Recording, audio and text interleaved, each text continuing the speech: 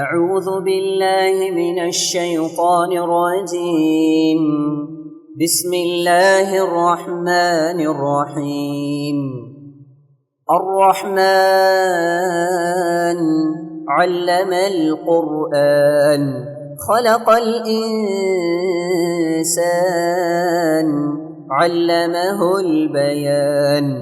அஸ்ஸலாமு அலைக்கும் வரஹ்மத்துல்லாஹி வபரகாத்துஹு. எல்லாம் வல்ல அல்லாஹ் தாலாவின் நல்லடியார்களே, அந்த ஏக இறைவனின் சாந்தியும் சமாதானமும் எம் பெருமானார் முஹம்மது நபி ஸல்லல்லாஹு அலைஹி வஸல்லம் அவர்கள் மீதும் அவர்களின் குடும்பத்தார் மீதும் உத்தம சத்திய சஹாபாக்கள் மீதும் சஹாபிய பெண்கள் மீதும் குறிப்பாக உங்கள் மீதும் என் மீதும் என்றென்றும் நின்று நிலவட்டுமாக என்று பிரார்த்தித்தவளாக எனது உரையை ஆரம்பம் செய்கிறேன். அல்ஹம்துலில்லாஹ். நான் உங்கள் மத்தியில் எடுத்துக்கொண்டிருக்கும் தலைப்பு நன்மையின் பக்கம் விரைவோம். இந்த தலைப்பை தேர்வு செய்ததற்கான காரணம் என்னவென்று சொன்னால், முஃமினை பொறுத்தவரையிலும் இந்த உலக வாழ்க்கை என்பது ஒரு சோதனை களமாக தான் இருக்கிறது. இந்த உலகத்தில் அதிகமான நன்மைகளை செய்தால் மட்டுமே நாம் மறுமையில் வெற்றி பெற முடியும். மறுமையில் இறைவன் தரக்கூடிய சொர்க்கத்தை இலக்காக வைத்து மட்டுமே இந்த உலகத்தில் நாம் பயணிக்க வேண்டும். அல்லாஹ் தன் திருமறையில சொல்லி காமிக்கிறான், வசாரிஉ இலா மக்ஃபிரத்தி மிர் ரப்பிக்கும் வ ஜன்னத்தின் அர்புஹஸ் சமாவாதி வல் அர்ப். உங்கள் இறைவனிடமிருந்து கிடைக்கும் மன்னிப்பிற்கும் வானங்கள் மற்றும் பூமியின் பரப்பளவு கொண்ட சொர்க்கத்திற்கும் விரையுங்கள். உஇத்தத் லில் முத்தகீன். இறைவனை அஞ்சுவோருக்காக அல்லாஹ் இதை தயாரிக்கப்பட்டுள்ளதாக சொல்லி காமிக்கிறான். இதற்கு முன்னுதாரணமாக நபிகள் நாயகம் ஸல்லல்லாஹு அலைஹி வஸல்லம் அவர்கள் வாழ்ந்த காலகட்டத்தில் உள்ள சஹாபாக்கள் சஹாபிய பெண்மணிகளை எடுத்துக்கொண்டோமானால், மார்க்கத்திற்காக நன்மை எந்த வழியெல்லாம் கிடைக்கிறதோ அந்த வழிகளெல்லாம் அவர்கள் பின்பற்றக்கூடியவர்களாக இருந்திருக்கிறார்கள். உதாரணத்துக்கு எடுத்துக்கொண்டோமே ஆனால், அஸ்மா ரலியல்லாஹு அவர்கள் இஸ்லாம் அப்படிங்கிற ஒரு விஷயம் அவர்களுக்கு தெரிந்ததுக்கு அப்புறம் என்ன பண்றாங்க அப்படின்னா, ஹிஜ்ரத் செஞ்சு எங்க போறாங்க, மதீனாவுக்கு போறாங்க. சாதாரண மனிதர்களாக இருக்கக்கூடிய நேரத்துல போறாங்களா அப்படின்னு சொல்லிட்டு பார்த்தோம் அப்படின்னா கிடையாது. கர்ப்பிணியாக இருக்கக்கூடிய நிலைமையில அவங்க என்ன பண்றாங்க, சொந்த ஊரை விட்டு சொந்த வீட்டை விட்டு வேற ஒரு ஊருக்கு செல்லக்கூடியவர்களாக இருக்காங்க. இப்போ இதிலேருந்து என்ன பார்க்குறோம் அப்படின்னு சொல்லிட்டு பார்த்தோம் அப்படின்னா, இப்போ அவங்க ப்ரெக்னெண்ட்டாக இருக்காங்க அப்படின்னு சொல்கிறோம் இல்லையா. இப்போ இந்த உலகத்தை எடுத்துக்கிட்டோம் அப்படின்னா, இந்த உலகத்தில் கார் இருக்குது, ஃப்ளைட் இருக்குது, பஸ் இருக்குது, இந்த மாதிரி ஏராளமான விஷயங்கள் டெக்னாலஜிகள் நிறைஞ்சு இருக்கக்கூடிய ஒரு சூழ்நிலைகள் இருக்கும்போது, நம்ம இந்த ஊரில் இருந்து வேற ஒரு நாட்டுக்கே போகிறோம். இப்போ இந்தியாவிலேருந்து சவுதிக்கோ துபாய்க்கோ போகிறோம் அப்படின்னா நமக்கு எந்த ஒரு சிரமமும் கிடையாது. ஏன் அப்படின்னா, நமக்கு ஃப்ளைட் இருக்குது, நம்ம ஸ்மூத்தாக பறந்து ஒரு 3 மணி நேரம் 4 மணி நேரம் பிரயாணம் செஞ்சோம் அப்படின்னா அந்த நாட்டை விட்டே போய் அடைஞ்சிடலாம். ஆனால் அவங்க என்ன பண்ணுறாங்க, ஒரு ஊரை விட்டு இன்னொரு ஊருக்கு போகிறாங்க. ஆனாலும் அவர்கள் என்ன பண்ணுறாங்க, இந்த உலகத்தில் இருக்கக்கூடிய டெக்னாலஜிகள் எதுவும் அன்றைய காலத்தில் இல்லை. அப்படிங்கும்போது அவர்கள் எதில் பிரயாணிக்கணும், ஒட்டகத்தில் பிரயாணிக்கணும், குதிரைகளில் பிரயாணிக்கணும். அந்த ஊர்ல இருந்து இன்னொரு ஊருக்கு போகணும் அப்படின்னா 3 நாட்கள் 4 நாட்கள் ஆகும். நம்ம ப்ரெக்னெண்ட்டாக இருக்கும்போது நம்ம எந்த அளவுக்கு சாதாரணமாக வீட்டில் இருக்கும்போது எந்த அளவுக்கு கஷ்டப்படுறோம் அப்படிங்கிற விஷயம் நமக்கு நல்லாவே தெரியும். ஆனால் இவங்க ஒரு ஊரை விட்டு இன்னொரு ஊருக்கு போகிறாங்க, அதுவும் ஒரு பாலைவனம். இப்போ நமக்கு இருக்கக்கூடிய சொகுசான வசதிகள் எதுவுமே கிடையாது.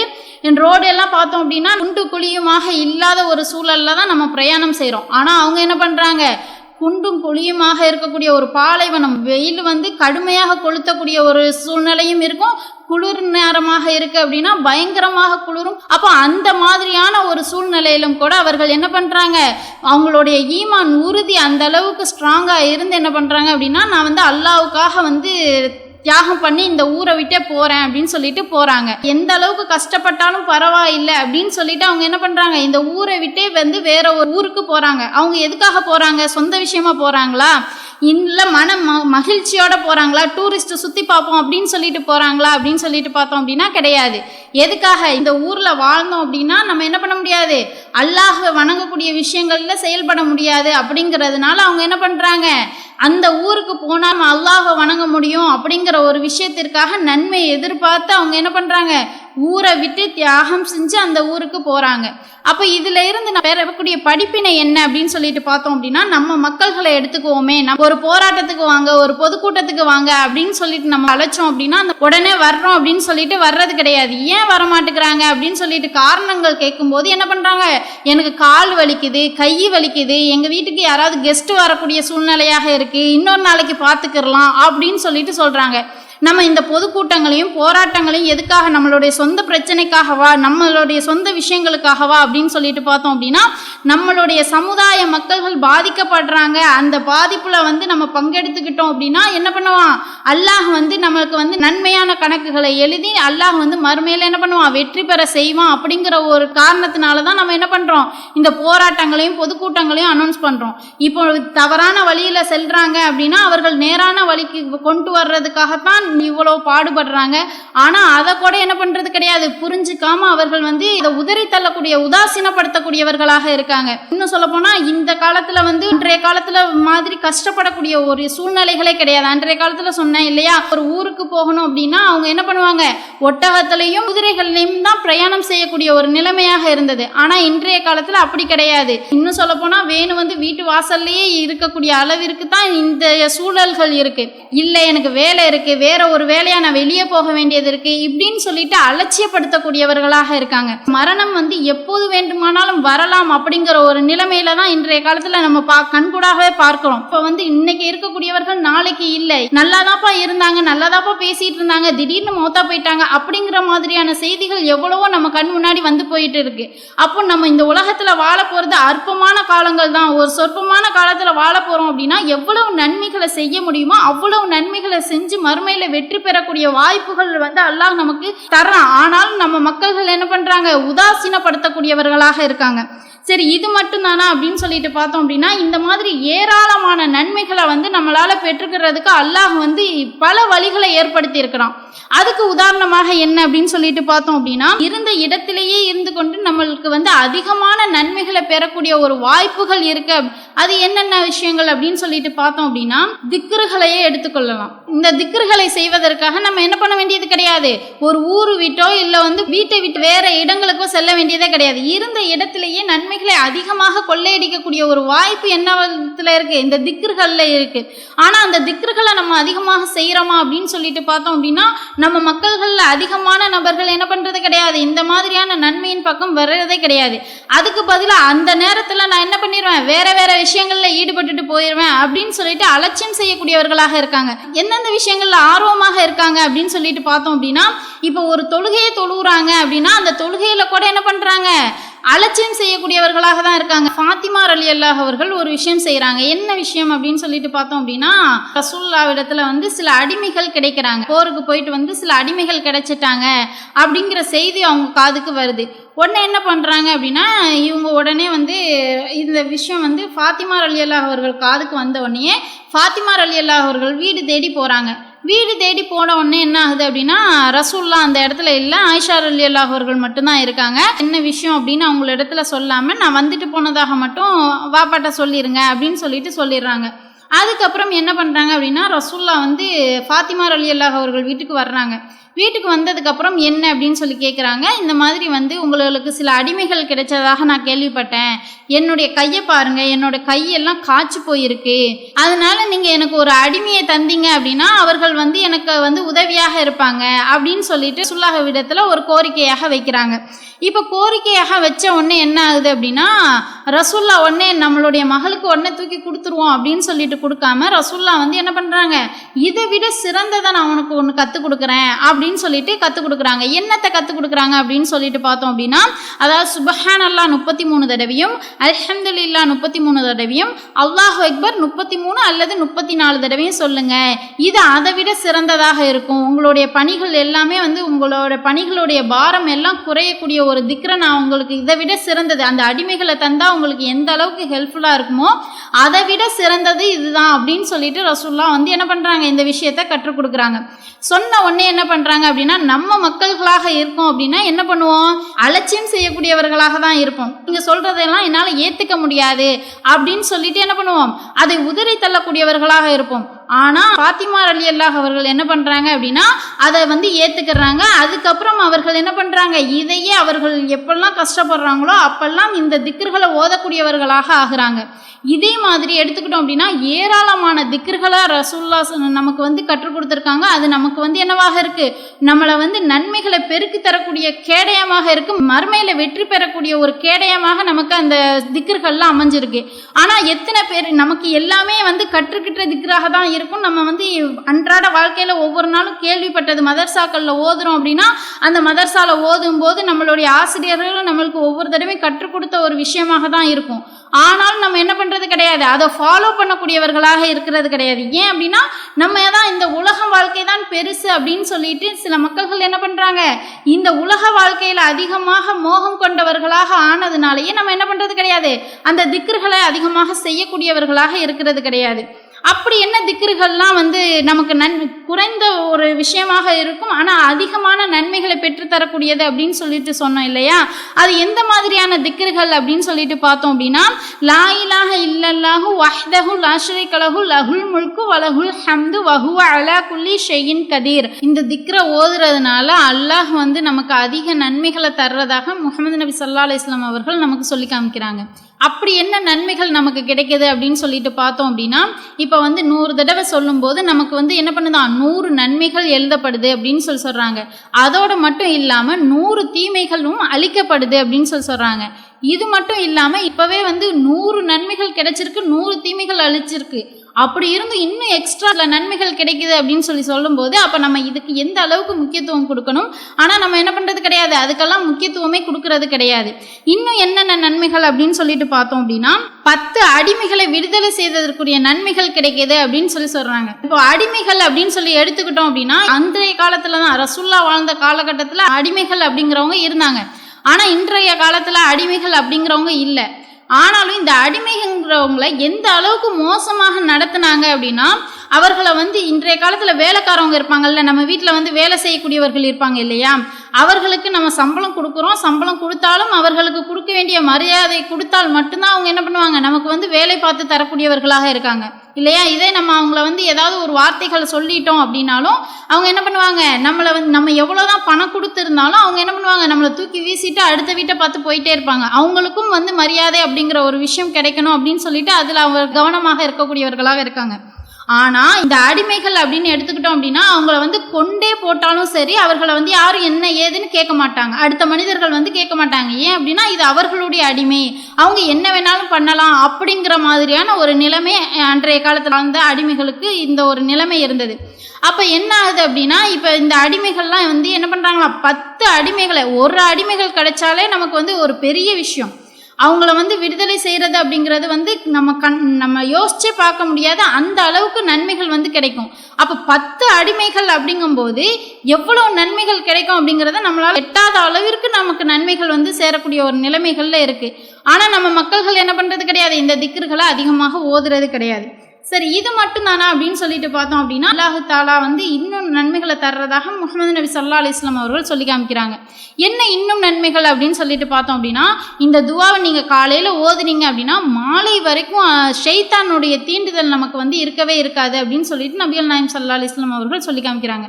இந்த திக்ரை சொல்றதுனால இவ்வளவு நன்மைகள் கிடைக்குது. என்ன திக்ரு அப்படின்னு சொல்லிட்டு பார்த்தோம் அப்படின்னா, லா இலாஹ இல்லல்லாஹு வஹ்தஹு லா ஷரீக லஹு லஹுல் முல்கு வலஹுல் ஹம்து வஹுவ அலா குல்லி ஷைஇன் கதீர் அப்படிங்கிற திக்ரின் மூலமாக 100 நன்மைகள் எழுதப்படுது, 100 தீமைகள் அழிக்கப்படுது, 10 அடிமைகளை விடுதலை செய்த நன்மைகள் கிடைக்குது.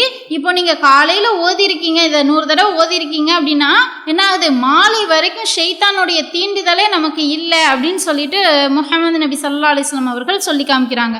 அப்போ இந்த அளவுக்கு ஒரு சிறப்பு வாய்ந்த திக்ராக இருக்கக்கூடியதை நம்ம என்ன பண்ணுறது கிடையாது, ஓதுறக்கூடியவர்களாக இருக்கிறது கிடையாது.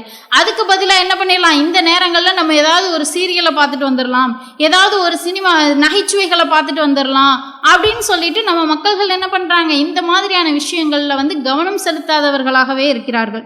இப்போ 2 திக்ரு சொன்னேன் இல்லையா, ஃபர்ஸ்ட்டு சுப்ஹானல்லாஹ் அல்ஹம்துலில்லாஹ் அல்லாஹு அக்பர் அப்படின்னு சொல்லிட்டு சொல்லக்கூடிய ஒரு திக்ரு, அடுத்து வந்து லா இலாஹ இல்லல்லாஹு வஹ்தஹு அப்படிங்கிற ஒரு திக்ரு சொன்னோம் இல்லையா. இப்போ அடுத்ததாக இன்னொரு திக்ரையும் நபி ஸல்லல்லாஹு அலைஹி வஸல்லம் அவர்கள் நமக்காக கற்றுக் கொடுத்துருக்காங்க. என்ன திக்ரு அப்படின்னு சொல்லிட்டு பார்த்தோம் அப்படின்னா, நம்ம ஒவ்வொரு நேர தொழுகை இருக்குது இல்லையா, 5 வக்து தொழுகை தொழுகிறோம் ஒரு நாளைக்கு.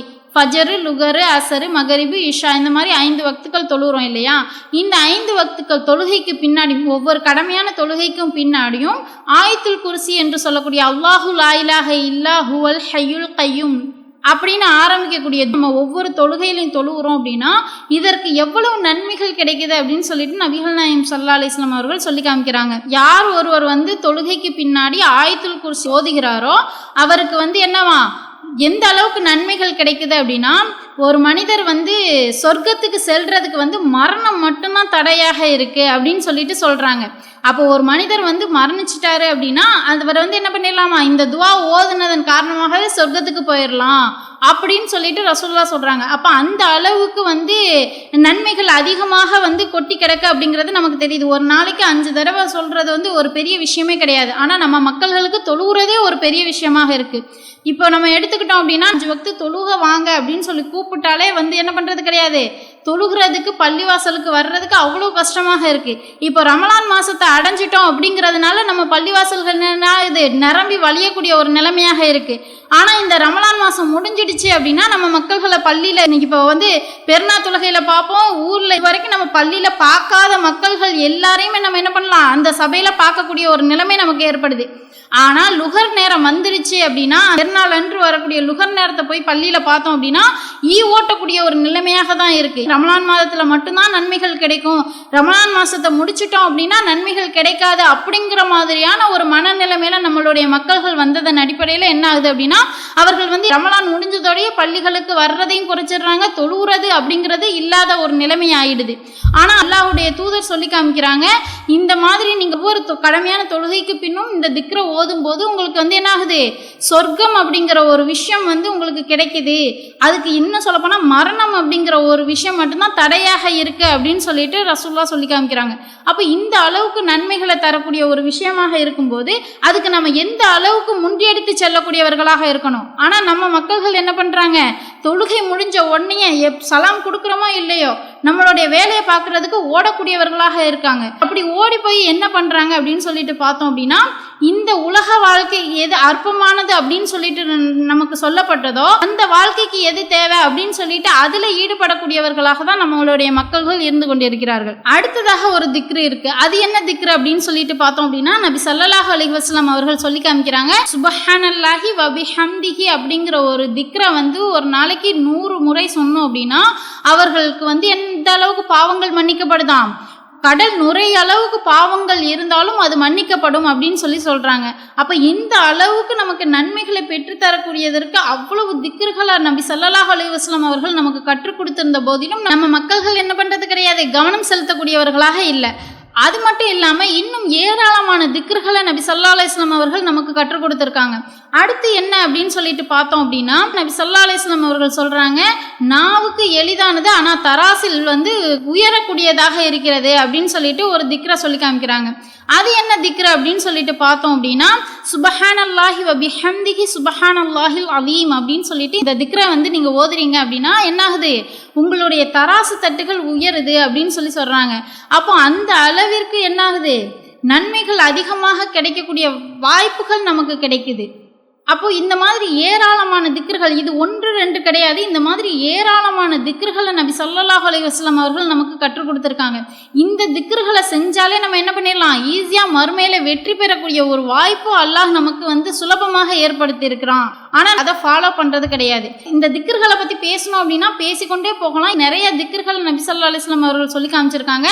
அடுத்ததாக என்ன அப்படின்னு சொல்லிட்டு பார்த்தோம் அப்படின்னா நபி ஸல்லல்லாஹு அலைஹி வஸல்லம் அவர்கள் என்ன பண்ணுறாங்க அப்படின்னா ஒரு சபையில் இருக்காங்க. அந்த சபையில் என்ன ஆகுது அப்படின்னா எல்லா மக்கள்களும் அந்த சபையில் நிறைஞ்சு இருக்காங்க. அப்படி நிறைஞ்சு இருக்கும்போது நபி ஸல்லல்லாஹு அலைஹி வஸல்லம் அவர்கள் கேட்குறாங்க, பொதுவாக தான் கேட்குறாங்க. என்ன கேட்குறாங்க அப்படின்னு சொல்லிட்டு பார்த்தோம் அப்படின்னா இன்னைக்கு யாராவது வந்து நோன்பு வச்சுருக்கீங்களா அப்படின்னு சொல்லிட்டு கேட்குறாங்க. அப்போ என்ன பண்ணுறாங்க அப்படின்னா அபூபக்கர் ரலியல்லாஹு அவர்கள் வந்து கையை தூக்குறாங்க, இன்னைக்கு நான் நோன்பு வச்சுருக்கேன் அப்படின்னு சொல்லிட்டு கையை தூக்குறாங்க. அதுக்கடுத்து கேட்குறாங்க, யாராவது இன்னைக்கு வந்து தர்மம் செஞ்சீங்களா, ஏழைகளுக்கு உணவு கொடுத்தீங்களா அப்படின்னு சொல்லிட்டு கேட்குறாங்க. அப்போ அபூபக்கர் ரலியல்லாஹு அவர்கள் என்ன பண்ணுறாங்க அப்படின்னா அப்பவும் நான் கையை தூக்குறாங்க, நான் வந்து இன்னைக்கு வந்து தர்மம் செஞ்சேன், இந்த மாதிரி ஏழைகளுக்கு உணவு கொடுத்தேன் அப்படின்னு சொல்லிட்டு அதுக்கும் அவங்க கையை தூக்குறாங்க. அடுத்ததாக கேட்குறாங்க, யாராவது இன்னைக்கு வந்து நோயாளியை நல விசாரிக்க போனீங்களா அப்படின்னு சொல்லிட்டு கேட்குறாங்க. அப்போ அதுக்கும் என்ன பண்ணுறாங்க அப்படின்னா அபூபக்கர் ரலியல்லாஹு அவர்கள் என்ன பண்ணுறாங்க அப்படின்னா கையை உயர்த்திக்கிட்டு நான் இன்னைக்கு வந்து என்ன பண்ணேன், நோயாளியை நலம் விசாரிக்க போனேன் அப்படின்னு சொல்கிறாங்க. இன்னைக்கு யாராவது ஜனாசாவை பின்தொடர்ந்தீங்களா அப்படின்னு சொல்லிட்டு கேட்குறாங்க. அதுக்கும் அபூபக்கர் ரலியல்லாஹு அவர்கள் என்ன பண்ணுறாங்க அப்படின்னா கையை உயர்த்தி நான் இன்னைக்கு வந்து ஜனாசாவை பின்தொடர்ந்தேன் அப்படின்னு சொல்லும்போது ரசூலுல்லாஹ் சொல்லி காமிக்கிறாங்க, யார் ஒருவர் வந்து ஒரே நாளில் வந்து இந்த காரியங்கள் அனைத்தும், என்னென்ன காரியங்கள், 1 வந்து நோன்பு வைக்கக்கூடியது, 2 வந்து தர்மம் செய்வது, 3 நோயாளியை நலம் விசாரிப்பது, 4 வந்து ஜனாசாவை பின்தொடர்வது, இந்த 4 காரியங்களும் ஒரே நாளில் யார் செய்கிறாங்களோ அவங்களுக்கு அல்லாஹ் வந்து என்ன பண்ணுறானா, எந்த வாசல்கள் வழியாக வேண்டுமானாலும் சொர்க்கத்துக்குள்ள நுழையலாம் அப்படின்னு சொல்லிட்டு அல்லாஹ் சொன்னதாக நபிகள் நாயகம் ஸல்லல்லாஹு அலைஹி வஸல்லம் அவர்கள் சொல்லி காமிக்கிறாங்க. இப்போ வந்து உதாரணத்துக்கு எடுத்துக்கிட்டோம் அப்படின்னா, இப்போ நோன்பாளியாக இருக்காங்க அப்படின்னா அவர்கள் என்ன பண்ணுவாங்க, பாபுல் ரய்யான் அப்படிங்கிற வாசல் வழியாக தான் சொர்க்கத்துக்குள்ளே போவாங்க இல்லையா. அதிகமாக தர்மம் செய்கிறாங்க அப்படின்னா பாபு ஸ்வதக்கா அப்படிங்கிற வாசல் வழியாக தான் உள்ளே நுழைவாங்க. இப்படி ஒவ்வொருத்தவங்களுக்கும் ஒவ்வொரு தனி சிறப்பு இருக்குது. இப்போ வந்து தொழுகைகள் அதிகமாக தொழக்கூடியவர்களாக இருக்காங்க அப்படின்னா அவங்க என்ன பண்ணுவாங்க, அவங்க வந்து பாபு ஸ்வலாத் அப்படிங்கிற வாசல் வழியாக உள்ளே நுழைவாங்க. அப்போ இந்த மாதிரி ஒவ்வொரு கேட்டகரியில் உள்ளவங்களும் ஒவ்வொரு வாசல் வழியாக போகிறதுக்கு அல்லாஹ் வந்து அனுமதி கொடுத்துருக்கும் போது, ஒரே நாளில் இந்த 4 காரியங்களை யார் செஞ்சுருக்காங்களோ அவங்க வந்து என்ன பண்ணலாமா, எந்த வாசல் வழியாக அவங்க எந்த வாசலில் போக விரும்புகிறாங்களோ அந்த வாசல் வழியாக போகலாம் அப்படின்னு சொல்லிட்டு நபிகள் நாயகம் ஸல்லல்லாஹு அலைஹி வஸல்லம் அவர்கள் சொல்லி காமிக்கிறாங்க. இப்போ இதில் இருந்து நம்மளுக்கு என்ன படிப்பினை இருக்குது அப்படின்னு சொல்லிட்டு பார்த்தோம் அப்படின்னா, இது அபூபக்கர் ரலியல்லாஹு அவர்களுக்கு மட்டும்தான் கொடுத்த சலுகையா அப்படின்னா கிடையாது. நபி ஸல்லல்லாஹு அலைஹி வஸல்லம் அவர்கள் சொல்லும்போது, யார்கிட்டெல்லாம் இந்த பண்பு ஒரே நாளில் அமைதோ, இந்த காரியங்கள்லாம் யார் ஒரே நாளில் செய்கிறாங்களோ அவங்க எல்லாருக்குமே வாய்ப்பு இருக்குது அப்படின்னு சொல்லிட்டு நபிகள் நாயகம் ஸல்லல்லாஹு அலைஹி வஸல்லம் அவர்கள் சொல்லி காமிக்கிறாங்க. அப்போ இதில் இருந்து நமக்கும் ஒரு வாய்ப்பு இருக்குது அப்படிங்கிறது நமக்கு இதில் இருந்தே தெரிய வருது. ஆனால் நம்ம மக்கள்கள் என்ன பண்ணுறது கிடையாது. ஒவ்வொரு விஷயமும் சொன்னேன் இல்லையா, நோன்பு வைக்கிறது கூட அந்த நோன்பு மாதங்களில் தான் மக்கள்கள் அதிகமாக வைக்கக்கூடியவர்களாக இருக்காங்க. இதே சாதாரணமான நேரங்களில் நபி ஸல்லல்லாஹு அலைஹி வஸல்லம் அவர்கள் சுன்னத்தான நோன்பு, நஃபீலான நோன்பு அப்படின்னு சொல்லிட்டு ஏராளமான விஷயங்களை நமக்கு கற்றுக் கொடுத்துருக்காங்க. இதே திங்கக்கிழமை வியாழக்கிழமை நோன்பு வைப்பது ரசூலுல்லாஹ் காட்டிய சுன்னத்து தான். இதே வந்து 13, 14, 15 பிறை 13, 14, 15 வைப்பதும் ஒரு சுன்னத்தான நோன்பு தான். இந்த மாதிரி நஃபீலான நோன்புகள்ங்கிறது கணக்கே கிடையாது. இந்த மாதிரி ஏராளமான நோன்புகளை வந்து நமக்கு வைக்கிறதுக்கான வாய்ப்புகளை நபி ஸல்லல்லாஹு அலைஹி வஸல்லம் அவர்கள் நமக்கு கற்றுக் கொடுத்துருக்காங்க.